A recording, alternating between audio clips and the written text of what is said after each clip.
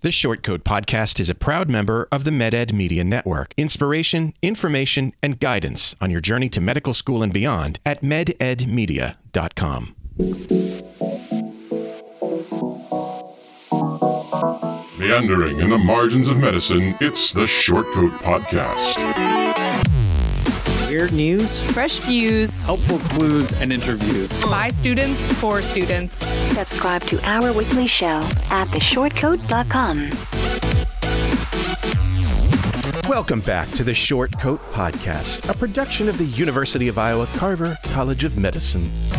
I'm Dave Etler, proving to you today that where there's a will, there's a way. Come up with a somewhat planned, more or less informative, hopefully entertaining podcast episode. Fortunately, my efforts will likely be surpassed by my lovely and charming co-host this week, including MD PhD student Aline Sanduk. Hi. Might as well be an M3. It's Nick Lind. Hello. Just as good as a third year, Emma Barr is here. Hello. And roughly equivalent to an M2, it's new co-host Sally Haberlin? Heberlin, hi. Heberlin. Yeah. Welcome to the show, Sally. What took you so long? All the slots were filled. All the co-host slots were filled. I've had that problem. Yeah. Well, good. I'm glad you're here. Before we start to be today, here. Before we start today, don't forget, listeners, we're having our annual summer listener drive. That's what I'm calling it. Decided. We're happy with our downloads, and we want more to stoke our egos, don't we, Aline? Yes. I mean, Yep. More is always better. And I base my sense of self-worth on the opinions of others. And one way that I gauge the opinions of others is by having more opinions of other people to draw my self-worth from. Wouldn't you agree? I mean, like all of us at some point in our lives, some of us in our teen years, for Dave in his 50s. Later years. Yep. I'm senior. What? Did you? So, listeners, I'm going to bribe you. Share our show on the internet wherever potential listeners hang out. Med students, pre-med students, high school students, preschool students. I don't care. Share an episode and take a screenshot. Send that screenshot to theshortcoats@gmail.com, and I'll send you a free pin that I made myself with my own two hands. It's our logo, lovingly coated with a hard dome of clear resin and then sneezed on by my kitty. I was going to write sneezed on by me, but I thought in this age of viruses and things like that, maybe that's not a good idea. So I had my kitty sneeze on it. You can wear it on your shirt, pin it to your backpack, use it as a piercing. Just my way of saying thank you for sharing the show with the world. Share the world. I want to see. Yeah, do you want to see piercing? Yeah. If you use it as a piercing, that would be amazeballs. I would love to see that. I mean, keep it clean. Well, someone could get two and then just send a picture of themselves, one in each ear. I mean, how big are they? They're about an inch, so they're not the biggest. But do you have? I guess I need to have somebody model that for me. That would be a great selling point. Yeah. What color scheme are they in? It's just our logo, black and white. Black and white. It's nothing fancy. I mean, I would be amazed to see people wearing that on the street. That would be the biggest ego stoke of all. So. Yeah, but you'd have to get two, so you'd have to share twice. I'm not just giving these things away, people. I was going to say, do we get one or no? We have to share. We can't. So I would be willing to give them to you because you're my co-host and you help me with the show. You don't just help me with the show. You are the show, Sally. We're VIP, right? Yeah, but I haven't made that many yet. So added bonus if you share. Oh, you weren't too. lying about handmade. I did. I made them. I 3D printed them and I lovingly coated them with plastic. Wow. Oh, wow. And the cat really did sneeze on them. Yes, I blew pepper into her face. Torture. For each It's a one. magic ingredient. For each one. Fishwick is not talking to me. Little do we know, the cat loves pepper, so it's actually a treat for the cat.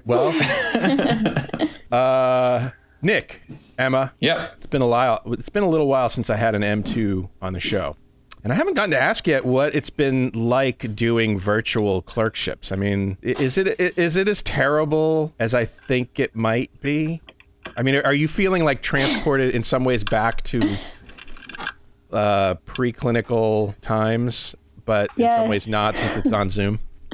Exactly. Like, that's exactly how I feel. Like, we got a small taste of clinical experience for like 8 weeks, and then we were demoted back to being M1s, and I think it's really sad. What do you do? I turn on Zoom and usually work on my embroidery and have a very difficult time paying attention. Yes, that's fair. What do you do during your Zoom calls? During your clerkships, Nick? Do you darn socks or do other old-fashioned things? No, I started doing Zonky, like the big like step 1 deck. So I basically do that, and I thought this was some sort of like millennials thing, like some no like a TikTok or something. So I basically study for step 1 and then like do clerkship specific practice questions, and that's about it. I mean I like attend lectures that I have to attend and that kind of thing. Yeah. But and it was really hard in the beginning, actually. I had my kids at home. And I was trying to like manage, and I know Sally has kids too. I don't know if she wants to talk about like what that's like right now.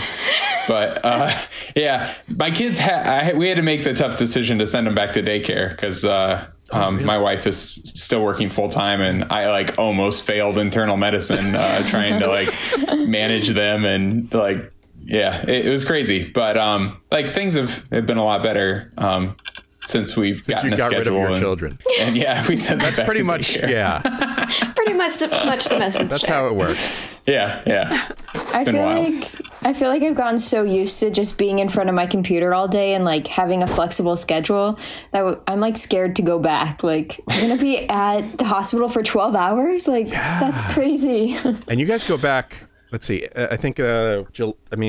June something or other, right? July 1st. So July 1st. Yeah. It's the 6th. Like after the break, so the 6th. Okay. Yeah. I have to say, as somebody who's, originally when this whole work from home thing started, I was super grumpy and super not into it. And then after a while, like at this point, I'm like, you know what? This isn't half bad. Yeah. I can roll out of bed at 9. Well, sometimes I look at the clock. Sometimes I look at the clock at 7:30 in the morning and I think I would have already been on campus. Yeah. Like for half an hour, and I'm still in my pajamas, probably still in bed. And I think that was another person. Like, I will never be that person again. Right. How do we go back? Yeah. How do we go back?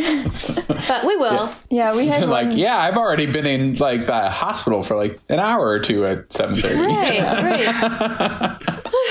Yeah, we had a session at 8:30 a.m. and our clerkship directors were complaining about how early it was. And it was like, well, if we were all at work, we'd be here for 3 hours already. Sure, yeah. Yeah. Well, do you feel like you're learning anything, or are you feeling like you're marking time here in your virtual clerkship? I feel like I am learning, and I appreciate all the efforts that the administration and clerkship directors have gone to. They've really gone to a lot of trouble. Yeah, it's just... to do this. It's definitely a different learning experience. Like, I feel like I learn by doing and not by like reading and watching things. So I agree. I've used it to kind of brush up on a lot of things that I feel like I didn't get a really good handle on during M1 year. Yeah. So that's been really helpful. But like, it was really weird doing orthopedic surgery completely online like that. I don't know. Like, I don't know. I got something out of it, but I don't know that I got like what I wanted out of orthopedic surgery as an elective. So, you know what? If this wasn't an audio podcast, we would right now, I swear, be playing that game. Like, isn't there like a virtual reality game like Pretend Surgeon or whatever that's really crappy? That would be awesome. I was kind of wondering if someone out there would adapt med school to like VR, and like VR headsets would be like the new med school, because that technology is possible. But and they were talking of like having us like on an iPad going around and doing rounds when I was on IM. They like actually talked about like maybe we could like put an iPad on like an IV pole and like take you guys into the room, and that totally never happened. But I heard about that too. I feel like when my little clinical experience I've had is that they don't remember us when we're there in person. So why would they remember like an iPad on an IV pole? It's so true. iPad on another piece of technology that's even more forgettable than a med student. Yeah. If they do that, oh man, I am not cut out for serious stuff because I would totally dress up that pole as a med student. It'd be like basically the same thing. Yeah. I would not be able to resist the urge. Yeah, the most important thing would be like a dropper to simulate the beads of sweat at the top of the iPad. Just pimp it, and then put some beads of sweat, some saline on there, and like, oh, look, I can't even tell the difference. Maybe some tears. Yeah. Yeah. Maybe a stutter. I don't know. It'll be nice when we get back that we won't have lectures, that we'll be able to just dedicate, at least in theory. I don't think we're going to have very many lectures or exams. So it's nice that we're taking that now. Yeah. Then when we get back, it'll just be dedicated time to like learning from patients and learning from residents and attendings and all that. So I thought that too, just hearing about how you guys are doing that. I thought, wow, that sounds actually pretty beneficial. So you can just focus on one thing at a time, kind of. Another thing I've noticed about just like online learning and Zoom lectures in general is that when we first started, they didn't make us turn our cameras on. And then after a while, they realized, wow, we can like see your faces. And so then they made us start turning our cameras on. And then I had to really start paying attention, which actually did help. But that is very clerkship dependent, too. Yeah, it is. Like, I think neurology. I had my camera on maybe twice. Oh, but really? like psych, you have it on for everything in psych. Yeah. That's good to know. Those are my next two. All right. I created this virtual background of my my family standing behind my chair, offering moral support to me while I was on Zoom calls. And I thought you were about to say you created a virtual background to simulate the writing center, and I was like, that is extremely That's so they just perfect. stand behind How me. did you do it? They just stand behind me and they're like, yes. Good point. I got one just for you, Dave. Yeah? Here. It's like I'm sitting right next to you. Look at my boy with his microphone. It's like constant laughing. Yeah. That's professional. Nice. Dave, did you take that picture? That's a great picture. I must have. Where did that picture come from? That was like when the photographer came and took pictures of I did. the short coat. No wonder it looks professional. That's Somebody right. else did it. Yeah. I feel like your hair looks redder in it. Oh, maybe. Maybe your hair has again. faded Switch back. stress or something. Maybe the Photoshop did a little Photoshop magic on there. Yeah, probably the lighting. Hey, we got a listener question from Logan. So spread your auditory meatus open. My name is Logan, and I am going into my senior year of college. I've been listening for a while now, and your recent episode about shame in med school made me write in. You talked about the listener question on shadowing, and I was wondering what your thoughts are on pre-meds feeling like they need an extensive resume for med school applications. Resume. I feel like the list is never satisfying, and it leads to box checking on the app. Thank you.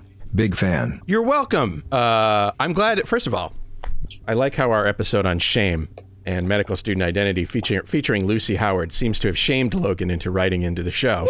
He's like, oh, I guess I should write in with my question. I've been a bad boy. That's a good kind of shame. That was a great episode. Yeah. Really nice work she's doing. Yeah, I mean, I'm not opposed to shaming listeners. Into buying pins. Yeah. That's it. Get some Not buying, sharing our episodes. sharing our episodes, Yeah. calling in with questions. Shame on you if you don't. Yeah, it's no secret we're not a fan of what we call box checking on the application, which our definition of that is just doing activities because you think that they will look good to admissions committees, other than doing the right things that you have to do, like shadowing and volunteering? I mean, you got to check those boxes. What's the best way, do you guys think? What's the best way to think about your activities when you're applying? So when I was an undergrad, I met a lot of other pre-meds that did this box checking thing, and I got really sick of it. So I was like, well, I'm not going to be pre-med. I'm just going to do what I like to do. And if that leads to medical school, then great. If not, if it leads me somewhere else, then I'll do that. And so it ended up leading me to medical school. So I feel like a lot of the things that are things that you have to do, with quotes, end up leading you to like the things that you would have, like you need to do to get into medical school. Yeah. Like, for example, for volunteering, a lot of people say that you have to volunteer at a hospital. Well, when I did that, I was like stuck in a closet putting packets of paper together, and I kind of hated it. And so I did volunteering that was more meaningful to me, and that still like worked for my application. So I feel like you should just focus on things that you really love to do, and you can keep the box checking in mind, but I don't know. I think that's silly. Yeah, I agree. I think you need like clinical experience and some shadowing. Other than that, like you can do whatever you want to build your resume, like do something that you enjoy, that you're passionate about. Otherwise, it's going to show through on in your interviews and in your personal statement that you didn't do something that you really cared about or you were really passionate about. I think that the whole reason people get this idea is because medical school is so competitive. Getting into med school is a competitive process. And it's like, oh, what am I going to be? What's going to make me look great? You know, I got to do research. I got to do, I don't know, I got to save the world. I got to go to another country. I got to blah, blah, blah, blah, blah. You know, you don't have to do any of those things. Do those things if you want to do those things. Otherwise, do something else. Yeah, I didn't have any research experience. I was a high school English teacher, so... That's pretty kick-ass. Yeah. Yeah. I would so automatically admit you into med school when I found that out. I'm like, this person can handle being a high school English teacher. Yeah, it was fun. But yeah, I definitely did the shadowing. You have to have, I think, the clinical. Yeah. I mean, I hate to say you have to, but no, you do. I mean, you do. I mean, unless you already have. I didn't have research. Yeah. Yeah. Unless you already have patient care because you were an RN or something like that. Right. You got to check. You got to check there. There are certain boxes that you do have to check, but as far as like your extracurricular activities, stop it. Or your undergraduate major, even. Right. Yeah. Yeah. So many. Yeah. People It does not need to be a science major. Yeah, so many people come from the humanities now. Something like 20%. I mean, even that's not that important. I mean, you got to get your prerequisites, and so you might have to take extra classes or whatever. Right.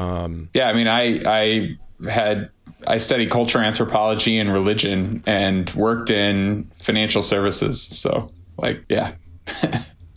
There's room for everyone under the medical umbrella. Correct. And it's not, it's not just like they're not looking for people with diverse experiences out of the goodness of their heart. Like it materially improves our workforce and just like the culture of med school when you have people who aren't just total clones of each other. Yeah. Honestly. Yeah. Something Amy says a lot when she comes on the show, Amy, who works in admissions. Yeah, she has such a nice philosophy about this, and her emphasis is always on like authenticity. Yeah.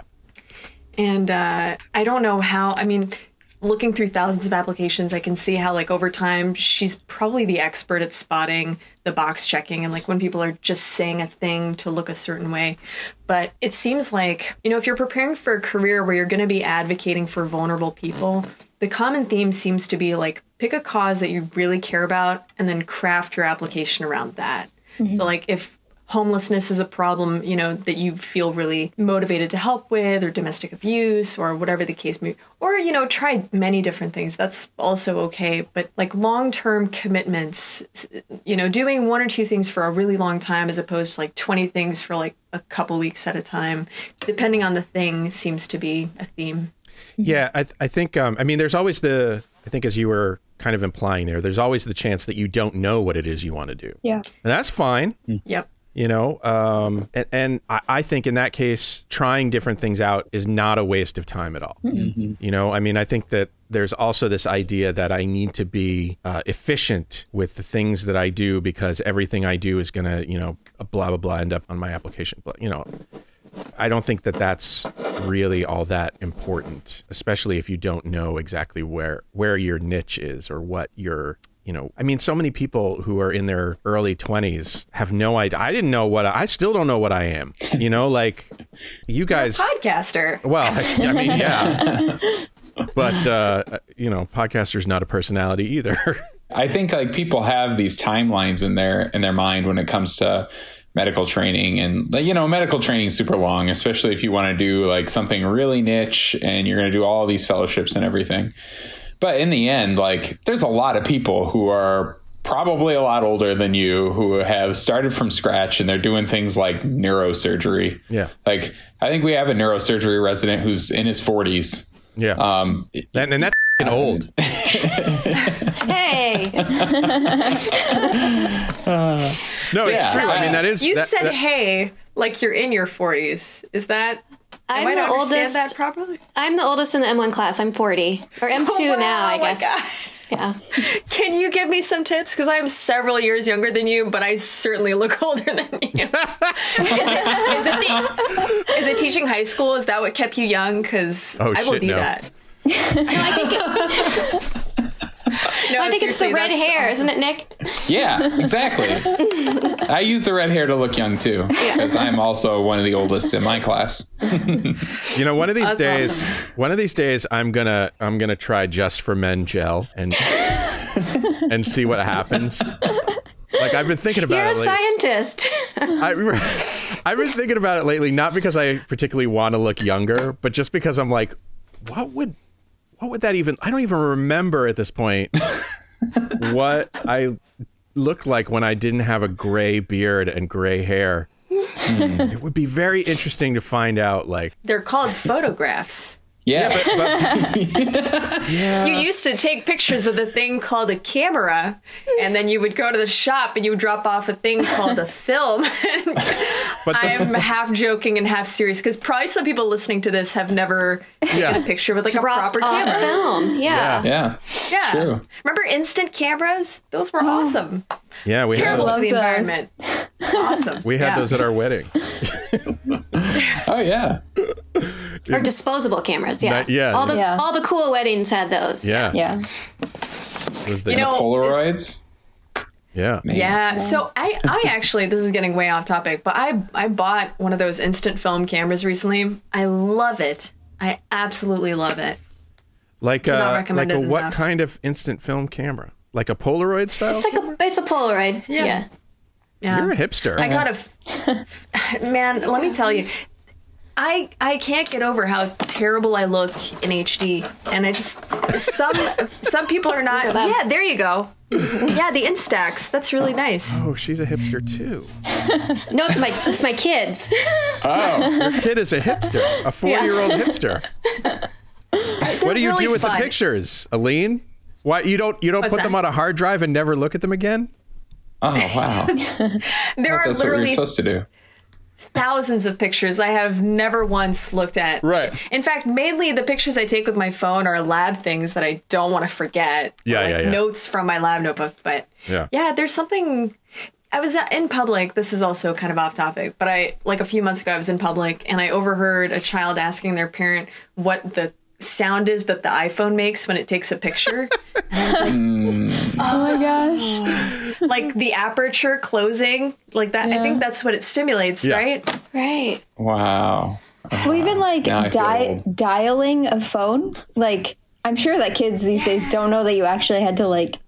Oh yeah, the rotary dial. I don't know how to describe that, but yeah, it sounds crazy. Well, carbon copy when you CC someone on an email that comes from typewriters, and the save button on a computer. Yeah, like the floppy disk. Who's seen a floppy disk in like thousands of years? Well, okay. Well, this was a bummer. Anyway, so. I guess our message, Logan, is don't grow old. Yeah. That's number one. And do whatever the hell you want to do. Do what you want to do. Because someday you will grow old. I take it back. Those symbols are enduring because that technology was awesome. Let's go with that. There you go. The anti-bummer. It was awesome that you couldn't save more than 101.44K Yeah. So Logan, no, I think you're right. Box checking sucks. That whole attitude of like, oh, I got to fit in a bunch of activities because admissions committees won't even look at me if I don't. And stop worrying so much. Just be cool. Be cool. Right? Be cool like Emma. Yeah.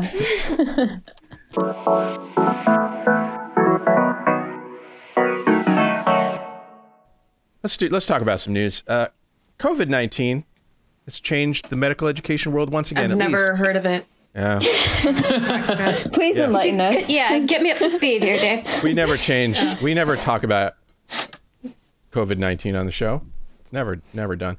It's changed the medical education world again, at least temporarily. This week, the USMLE, the United States Medical Licensing and Examination Program, announced that the Step 2 CS licensure test will be suspended for the next 12 to 18 months, proving yet again that another ritual of modern life isn't really all that necessary.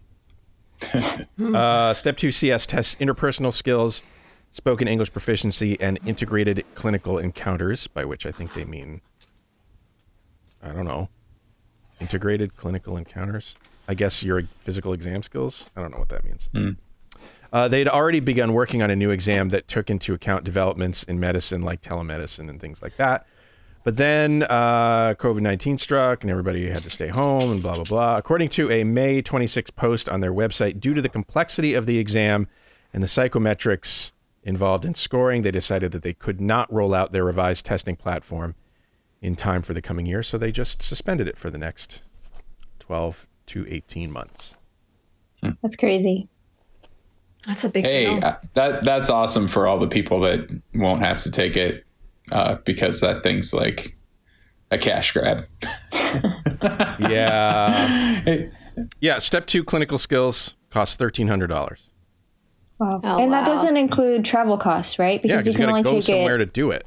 Yeah. And like what, six locations in the country or something like that? Yeah. Oh man, I just love that is called off. My whole life I've hated crap, and I've always wanted to cut the crap. You know what I mean? Like, I love crap. The more bullshit things I have to do in my life, like I don't know, like going to the DMV after you've already been to the DMV because you forgot to ask for the real ID thing and they didn't think to offer it to you. Love that. I love taking off my shoes at the airport. There is some part of me when I hear that news that Step 2 CS is canceled that like is a little bit hesitant. Like they're making sure that doctors can do these like clinical skills and like evaluating you on physical exam and like I think note writing and a few other things. And I feel like it should kind of be standardized across all medical schools. Like we do it in our medical school. And I actually kind of enjoy those experiences because you feel like a mini doctor and you're like, look at me go. This is a good point because they wouldn't have, we wouldn't have a standardized patient program here at the College of Medicine if the licensing test hadn't been made in the first place. That's the whole reason we have this. Not because we were like, oh, you know what we need is practice before we actually see patients. Yeah. So, I mean, it definitely had that benefit. I mean, it forced medical schools to do something that they weren't doing. Mm-hmm. But couldn't that be done another way so that it's not as difficult and I mean, it really sets up a lot of barriers for students, like, especially if you don't have the means to pay that much, you're taking out more debt that then you're paying back. Yeah. So like if accreditation was dependent upon having one of these programs. Yeah. Of course, then we would probably bitch about that, but I never take away anybody's God-given right to bitch.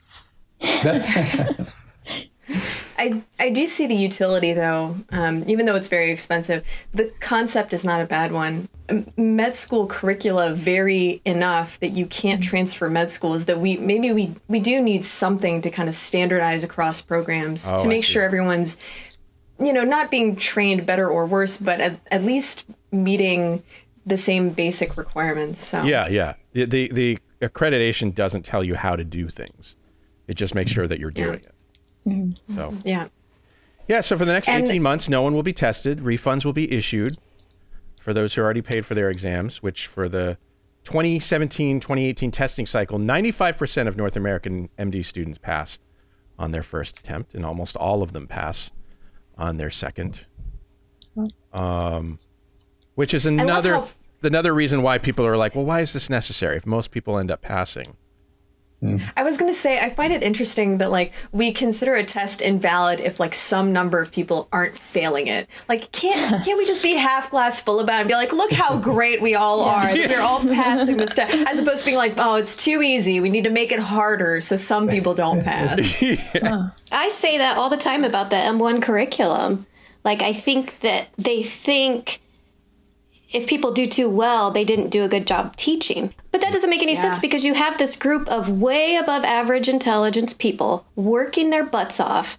You're teaching your butt off. How do we stratify you? How do we determine what your career is going to be for you? Unless how do we put you in a category? Yeah, so, you're not wrong. I do think they actually have certain numbers of people that they have to put in, like, the honors, near honors, pass, fail category, and like probably not far fail. I don't think we want a certain percentage to fail. No, I was gonna say but like not everyone can be at the very top, and we have to apportion them out. It's weird. I can't wait. Silly. I can't wait. Well, okay, we'll move on. Well, what can you not wait for? Now I have to know. Yeah, I know where you're going. I can't wait to move on. Oh. I can't wait until we get a vaccine for this novel coronavirus. It's going to take a while. I know that. If you're the president, we'll have one by the end of the year. And if you're other people, it will take at least 18 months. But only half of Americans say that they'd even get vaccinated if the effort succeeds. According to a poll, 31% weren't sure they would get vaccinated. 70% say they're worried about a rushed vaccine's safety, fearing that it wouldn't have enough time for safety testing. Although the NIH is, sort of obviously planning for testing the leading candidates in many thousands of people. Which is something I hadn't really, I hadn't really thought of, like, okay, well, somebody out there, we won't mention his name, somebody out there is like, we'll have a test by the end of the year. So, or you could just drink bleach. Yeah, well. Or shine light into your mouth, which will also cure you. Yeah. I hadn't even thought of it in terms of, like, safety testing. I was just thinking of it as being very unlikely that we would have a candidate. But there are people out there apparently going, I don't know if I want to do that without testing. Look, there's no way that they would approve a vaccine without testing it, for sure. Yeah. And yeah, I've heard a lot of people express concerns of, like, well, how do I know that this really, like, no one wants to go first. But the thing is, and that's understandable, but other people have gone first. Like, those are the people that this is tested on to make sure it's safe for everyone else. Yeah. Suck it up. I'll go first. Yeah. I'll even go a second time if I need. Nick, sorry, you were going to say something. Oh, I just said line up, Dave. Yeah. I'll put a tent outside the place as though I was getting an iPhone. I kind of worry that, like, if there were anything to go wrong with the new vaccine, that it might be fuel for, like, anti-vaxxers, and they don't need fuel. I know. And so I'm like worried that they're like that a perpetual motion machine of opinions, basically. But Doesn't matter. What? They've been pretty low key. They've been pretty quiet through all of this, I think. Probably because of the social backlash of like going after people. Like, too many people have died, I think, for anyone to step up and be like, yes, good, I want natural immunity. But that's one thing I noticed. I was kind of watching for that because I was thinking some people would come forward and say, no, I don't even want the vaccine. And personally, I have heard people say, like, I want to develop natural immunity. So they're trying to catch it and then survive it. But it's too deadly. It's very deadly. But that's an interesting point, Emma. I was thinking the same thing. Like, what if it goes wrong and now people are like, see, they are dangerous. Yeah. Well, the CDC this week came out with a report that basically said, it basically undercut the WHO's numbers on lethality, saying it was like 0.5% of people infected. And so now there's some controversy about that. Is the CDC doing this because of politics? Because the world is crazy and weird now. Can you flesh that out a little bit? Well, I didn't write it. So basically, people who get COVID, 0.5% of them die. But we don't really know how many people have had COVID, so that's just kind of an estimate. Right. We don't know exactly how many people have been infected at all because our testing is, at least here, is not very strong. But I guess we probably don't know how many people have died because our... Oh, for sure. Yeah, well, we're not really people, categorizing health. Yeah, a lot of people, I think, have... it's chaotic, and I understand that. And so not all death certificates reflect the actual cause of death. So a lot of people are, like, especially at the beginning, I think, have been listed as dying of pneumonia, which might have been, COVID induced, but we just don't know that. And vice versa. I think some people maybe are dying of the flu, but we thought it was COVID. So yeah, our record keeping, not great. There have been several articles out recently on, tracking all deaths with like COVID deaths and then comparing that to prior years. And just to kind of run home that point that we are missing COVID deaths because the spike in all cause deaths is way higher than it is in previous years. And it's higher than just the increase of COVID. Like it's just higher across the board. So 0.4% is what the CDC now says. Overall mortality rate, their best estimate.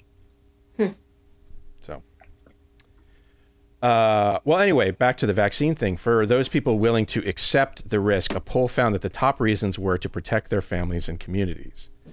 And although Black and Hispanic Americans are more vulnerable to, that's a hard word, vulnerable to COVID-19, 25% of Blacks and 37% of Hispanics say they would get the vaccine.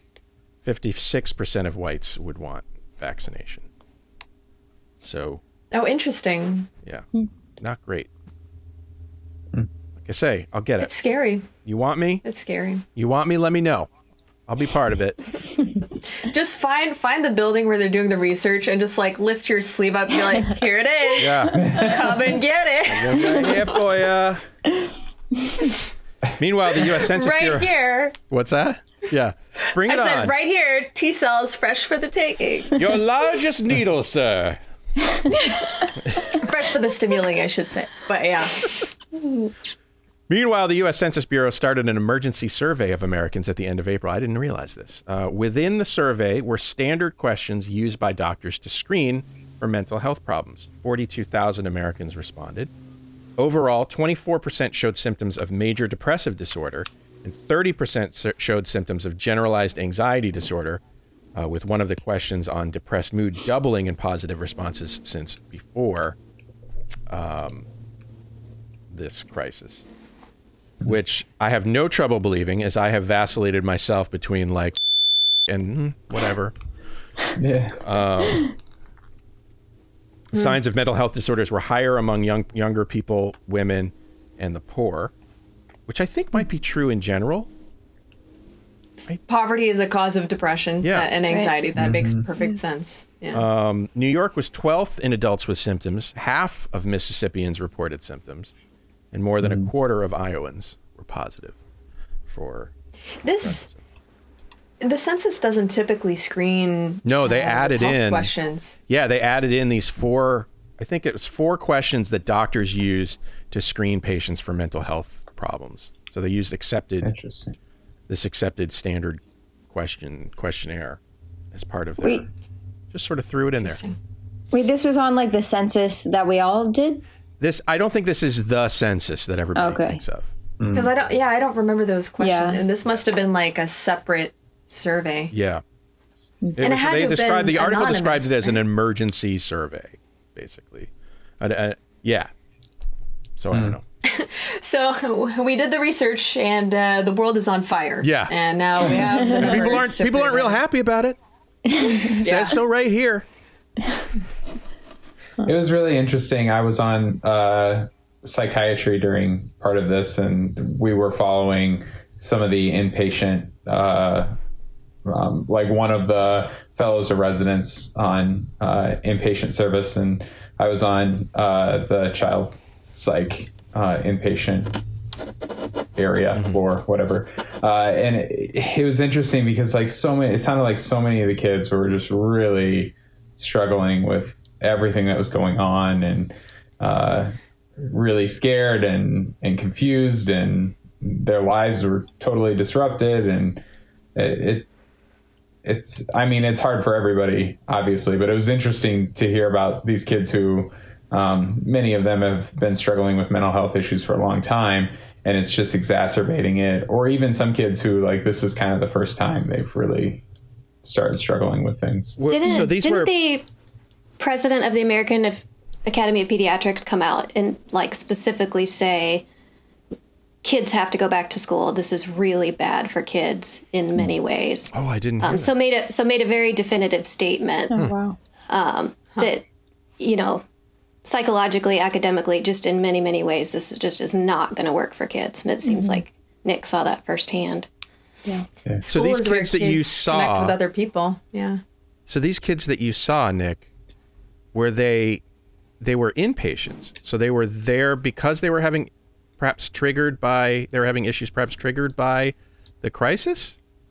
Yeah, I didn't see them because I was doing virtual clerkships. Oh, yeah. But you heard. So I was reading notes and talking to a fellow. You heard tell. So, this is kind of, I'm a little distant, but, I could tell you're struggling with the idea of needing to be correct about this, but I keep saying that's not what we do here. Yeah. I think that most of the kids had some other underlying psychiatric issues anyway, but they were having, it sounded like situations at home were really causing them to become inpatient when maybe they would have been able to manage things outpatient. So yeah, domestic violence calls went up a astronomical amount in response to people being stuck at home, like some 30%. Insane. No. Not every home is safe to quarantine in, unfortunately. Yeah. And that includes kids. I think for some children, school is the safest place in their lives. It's the only place where people care about them. Mm-hmm. It's the only place they get a meal. Yeah. So I can understand why the president of the PEDS Association would say, hey, we need to figure this out real quick. Yeah. Well, it's going to be interesting to see how school is done in the fall. Yeah. Just in general. Never mind universities where, I'm trying to figure out they're planning to bring students back here at Iowa, which is fantastic. I miss having it's great for parking, but I miss having, sort of a busy community around me. But it's really hard to imagine what dorm life is going to be like. How that's going to work out for students. I was going to say meningitis outbreaks in dorms was a problem before. Yeah, meningitis was always a big deal. In the mumps. Yeah, the mumps, right? I remember that. Yeah. Remember when it was just the mumps and meningitis? Those were the days. Remember being bored? Yeah.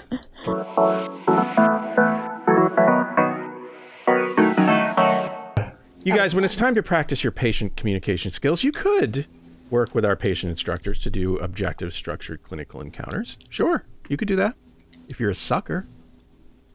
For those not in the know, I'm talking about the standard part of medical education these days, as we've been discussing with the USMLE Step 2 CS exam, where people are hired to simulate a patient encounter for students in order to instruct and assess their clinical and communication skills. Or if you're listening, United States Medical Licensing Examination Program, feel free to steal this idea so you can get back to torturing medical students sooner. You could just visit the saddest place on the internet, Yahoo Answers. You know how this works. I've located some interesting questions posed by Yahoo Answers users, and we'll use them as practice for the kinds of questions you might experience working with patients. I know that you, Emma, and you, Nick, had some exposure, but you've probably forgotten it all. Yeah, I don't remember. What's a patient? Yeah. So let's hear some questions from the real world. Why don't doctors carry tranquilizer guns? Veterinarians do. So you think doctors would? That is an excellent question. I'm sure there's some docs in the ED that ask that. Oh, you don't want to take a seat for your shot? We're going to get you that shot. Yeah. Think about that would be fantastic. Little kids, they don't want their vaccinations. You just hit them with hit them from across the room. When they're not even Don't you dare run away from me. Yeah. In the back. Hit them when they don't even expect abuse. it. I don't know. I'm not a professional, but that could be abusive. I don't know. But look, I think in general, we coddle our children. If you talk to a person, there's a decent chance they're gonna at least listen a little bit. You might be able to reason with them. Yeah. Yeah. I don't know about they're not animals. I don't know about tranquilizers, but this could be the secret weapon that will fix all the anti-vaxxer problems. You just don't give them a choice. You just on the news yesterday, I was listening to, they were just telling about all the things that people are bringing into the hospital when they're going to get treated for COVID. And they're like bringing all these weapons. Like somebody brought like an anvil and like a hammer and like a nail gun. It's like, what are you going to do with that in the hospital? What? Like an actual anvil? I don't know. I didn't like see it, but be like, do they have like a cartoon? I know. Do they know the thought process? I mean, what's the reasoning? I don't know. I think they want to protect themselves, like in case the end of times comes. Yeah, I think that must be it. I don't know. Hey, I kind of stopped listening on the virus. You know how before the show, I think it was before the show, we were talking about, or did we talk about? Was it during the show today when we talked about Emma, you doing needlepoint or whatever during your Nick, embroidery? This could be what you do, blacksmithing during your clerkships. Like this guy's checking into the hospital. He's like, you know what? I'm not going to lose this time to practice my hobby. I'm going to bring my anvil and my hammer. You just got to get this forge nice and hot. Let me mute it while I bang on this piece of metal. Hey, is this oxygen a problem? Don't worry about these sparks flying. Keep going. Hang on, got something red hot here, nurse. Yeah. You want to? I just, like, you guys have provided me with such great care. I just want to provide. As a thank you, I'm going to give you this shitty hook that I pounded out on my anvil. Thank you. I'm going to make you the best horseshoe. Yeah. Or actually, if your care provider is a Game of Thrones fan, just take out a huge sword, swing, yeah. and just be like, I present you with this sword. Thank you for the care. Yes. Actually, that's not a bad idea. It'd be a great way to get 5s on your evals. Yeah. Nick, you should get to work on that. I'll get to work on that. Every single resident gets a sword. It would be so funny. And they have to carry it as they do rounds. Yeah. They have to name it. It's a symbol like of on my their office holster and it's as just a like resident. bumping into stuff. I already have that problem with my stethoscope. Yeah. Like, I kind of whack that thing on so many things. All right. Let's try. That was ridiculous. Let's try. Great. Please leave all of that in. Yeah. Oh, yeah. Don't take any of that. Try this one. How do I tell my parents I have an ingrown toenail? How to tell my parents I have an ingrown toenail. Probably just like that. Just These tell are them. sensitive topics. I mean, not every parent is ready for it to acknowledge that their kid has an ingrown toenail. Maybe they're a very anti-ingrown toenail family. Maybe the parents are podiatrists and they'll be very upset that this person was a closeted ingrown toenail haver for so long. I don't know. I think your average Maybe- podiatrist parent would either be like, walk it off, or be like, oh, exciting, I get to... Right. I guess we should find out the age of this patient, because if they're old enough, they don't even need to tell them, and they can just go straight to the doctor. Can you imagine they're like 40 years old? Like, never told my parents about how I have this ingrown toenail. What will they say? What will they say? What? I'll have Why- to why catch are it people from somebody having else? Yeah. I'll have to. I mean, Why are people having such strong stances on who is so anti or pro ingrown toenail? I don't know. Okay, so I'm trying to think about one of my kids doing this, writing that question, and how this scenario could come about. Maybe it could be like they had one in the past. The parent taught them how to properly take care of their toenails and like how to trim them, and kept asking them, "How are you doing on that? Is it going okay?" And the kid kept saying, "Yeah." But and then in the because I know background- my kids don't listen to a word I say, so I would get, I might have a reaction and say, "I told you." Sally with the only actual serious answer to this person's probably legit problem. I'm only seeking to understand. Yeah. what we like and that about you, person Sally. who wrote that question will love you for it, as opposed to me, the asshole, making fun of them. But That's why, Sally, your seriousness is. That's why I did not delete your sign up. Thank you. Thank you. Wait, do you go around deleting people's sign? No, I didn't know that was a thing. no. Dave's like, I don't want this person on the show. That's the real reason it's been so long for her to get on the show. Right. I just forgot It was this time. tough. I was like, oh, it's Sally. How many times have you kicked me off the show? That information is highly classified.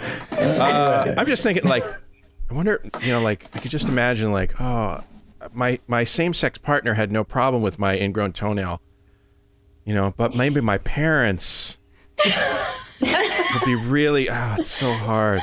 You know what's funny? Actually, I just thought of something. I wonder if, like, in this day and age, do parents get upset when they find out their kids are straight? Like, have we come full circle on the equality cycle that, like, now kids come home and they're like, Dad, I'm straight. You know what I mean? Like, I bet there are parents that wish their kid had something, something interesting. Yeah. Yeah, my why aren't my kids gay or I don't know. Why don't they have other problems that I can help with? Right. Why can't I show I have never have an opportunity to show my deep understanding of my children. What are we going to Instagram about now? Yeah. I mean, what are we supposed to do? And what are our hashtags going to be? Like, Yeah. middle of the bell curve, like... Yeah. Who are they going to influence? Absolutely nothing happening here. Yeah. All right, let's There try was another actually one. this really... Oh, all right. You don't want to hear my cool story? That's fine. Oh, we can. Tell your cool story. We'll judge. It's actually a very sad story. I was on Reddit the other day, and someone posted about a woman who, like, was a big Instagram celebrity, and for like many years had. Did you hear about this? I think I might. Dave? Yeah. So like she had adopted a little boy from China who was very autistic, and he featured prominently in her Instagram posts. And then one day he just like wasn't there, and people found out that she gave him away to another family. Yeah, she rehomed him. Rehomed him. She Yes. rehoming a child. Put her in jail now. Wow. Fucking awful. Yeah. Yeah, I did read about that. That's I don't know what to think about that. Wait, why did she do that? Did she explain? Their explanation was that it was too hard. Basically, he had too many behavioral problems, and they didn't know how to deal with it. And I guess the person who ended up taking him was a medical professional, and they thought that was a better situation for him. I don't know. Yeah, it's crazy. All right, here's another one. I'd be a little more forgiving if, like, the woman had not, like, kind of, like, hawked her kid out for likes. Yeah. Instagram, apparently she was very into, like, showing her kids on Instagram and how great their lives were and how great parents they were and all this kind of stuff. So it's very odd. All right, here we go. Here's another one. Who is the highest scoring super spreader in the COVID-19 outbreak? That's who is the highest scoring super spreader? Michael Jordan. I think we've just discovered a new sport to keep us occupied. I think that this is our next, e-sport is spreading COVID-19. If you can score high. The next great American pastime. Yeah. For every person you give the disease to, you get a point. And some people just have to be the best at anything. You're really helping them because they're going to get immunity, right? Yeah. Spread it to a whole bunch of people today.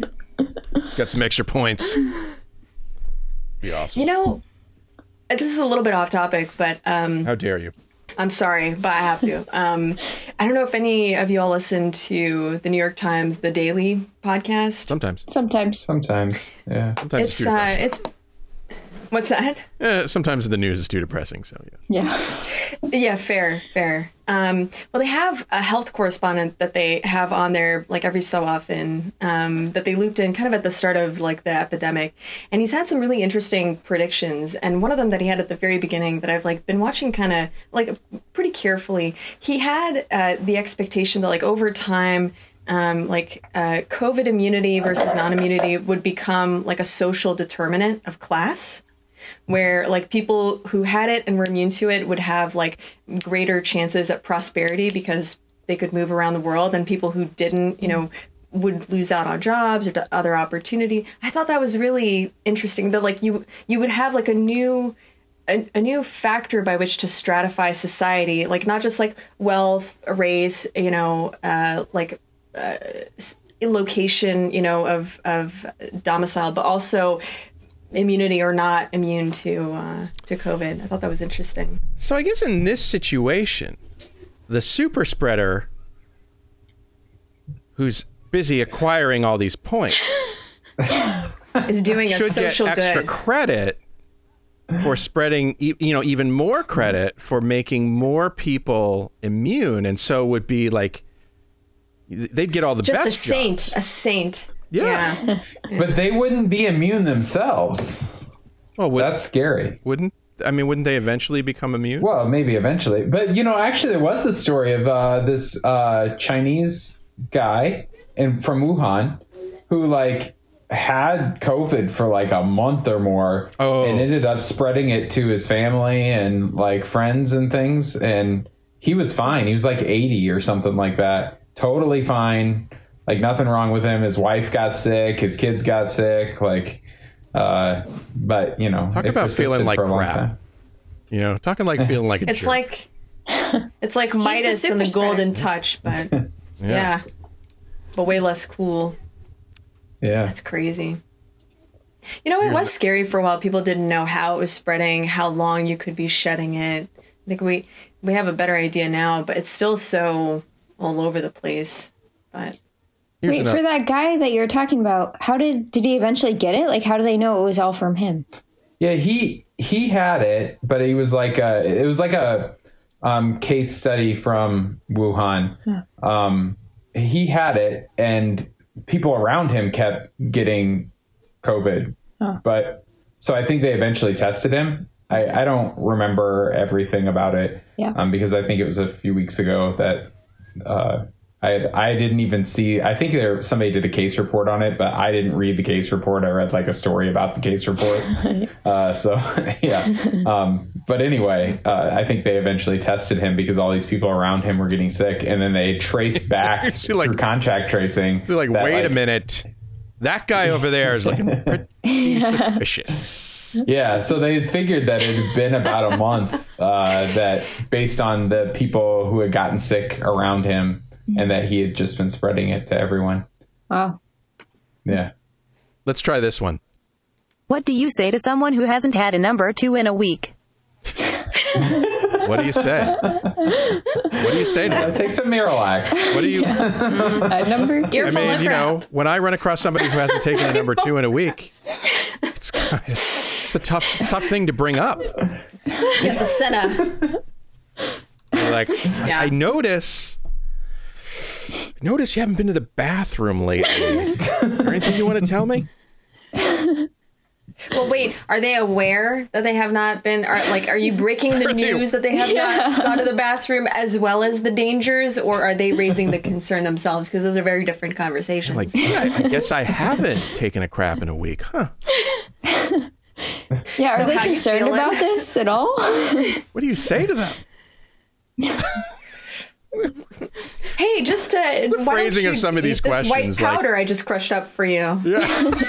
don't ask about it. Just take it. The phrasing of some of these questions is amazing. Like, you know, when I tap out something, the stupidest text, the most lame post on Facebook, I'm so careful to edit and make sure that I can't be misunderstood or that my meeting wouldn't be twisted or confusing or whatever. And then there's like probably 75% of the world that's just like banging stuff out on a keyboard with no idea how it is that they're going to be like just perceived. Letting it fly. Yeah. Not even wasting time drafting anything, fact checking. Forget grammar. It's just out there. Well, it's different. It's different because this is Yahoo Answers, right? So it's anonymous. True. Yeah. But even so, like if I want a serious answer to my question, I'm going to spend a few minutes thinking about like how to ask the question such that I get a good answer. True. I just imagine a bunch of like prepubescent kids sitting around the computer trying to come up with like silly questions and then like laughing hysterically when they wrote that. Yeah. I don't know. It could Maybe be. Yahoo Answers is like the modern version of prank calling. Oh, yes. Is your refrigerator running? Yeah. Yeah. I would suggest approaching the question delicately because you don't want to offend your boss when you're like, you know, I mean, it's kind of a minefield. You got to be careful. Here's another one.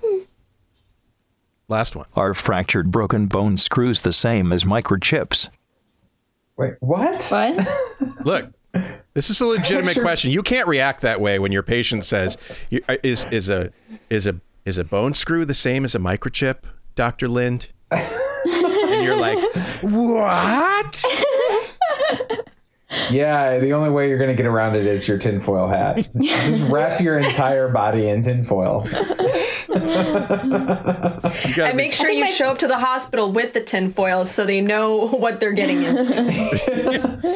I think my first question would be, what are you thinking a microchip is? Yeah. Tell me of your understanding. Yeah. Oh, well, we got to wrap this up. You guys got things to do with your lives. I've got things to do with my life. That is our show. Aline, Sally, Nick, Emma, thank you for being my co-hosts today. Thank you, Dave. Thanks for having us. And what kind of garbage person would I be if I didn't thank you, Shortcoats, for making us a part of your week? If you're new here, you like what you heard today, hey, I'm not going to tell you what to do, but I think you should subscribe to our show on Apple Podcasts, Google Podcasts, or Spotify, and wherever else fun podcasts are available. I remind you that your questions are vital to the show. They mean the show can be what you want it to be about. Be like Logan. Send your questions and comments to theshortcoats@gmail.com, or you can leave us a message at 347-SHORT-CT. We'll talk about it on the show. While your podcast app is open, we hope you'll be kind and... what? We hope you'll be the kind of listener we're always grateful for. Give us some more stars and a review to let us know if we're doing this right. The show is made possible by a generous donation by Carver College of Medicine Student Government and ongoing support from the Writing and Humanities program. Our opening music is by Dr. Vox, and our closing music is by Catmosphere. Talk to you in 1 week.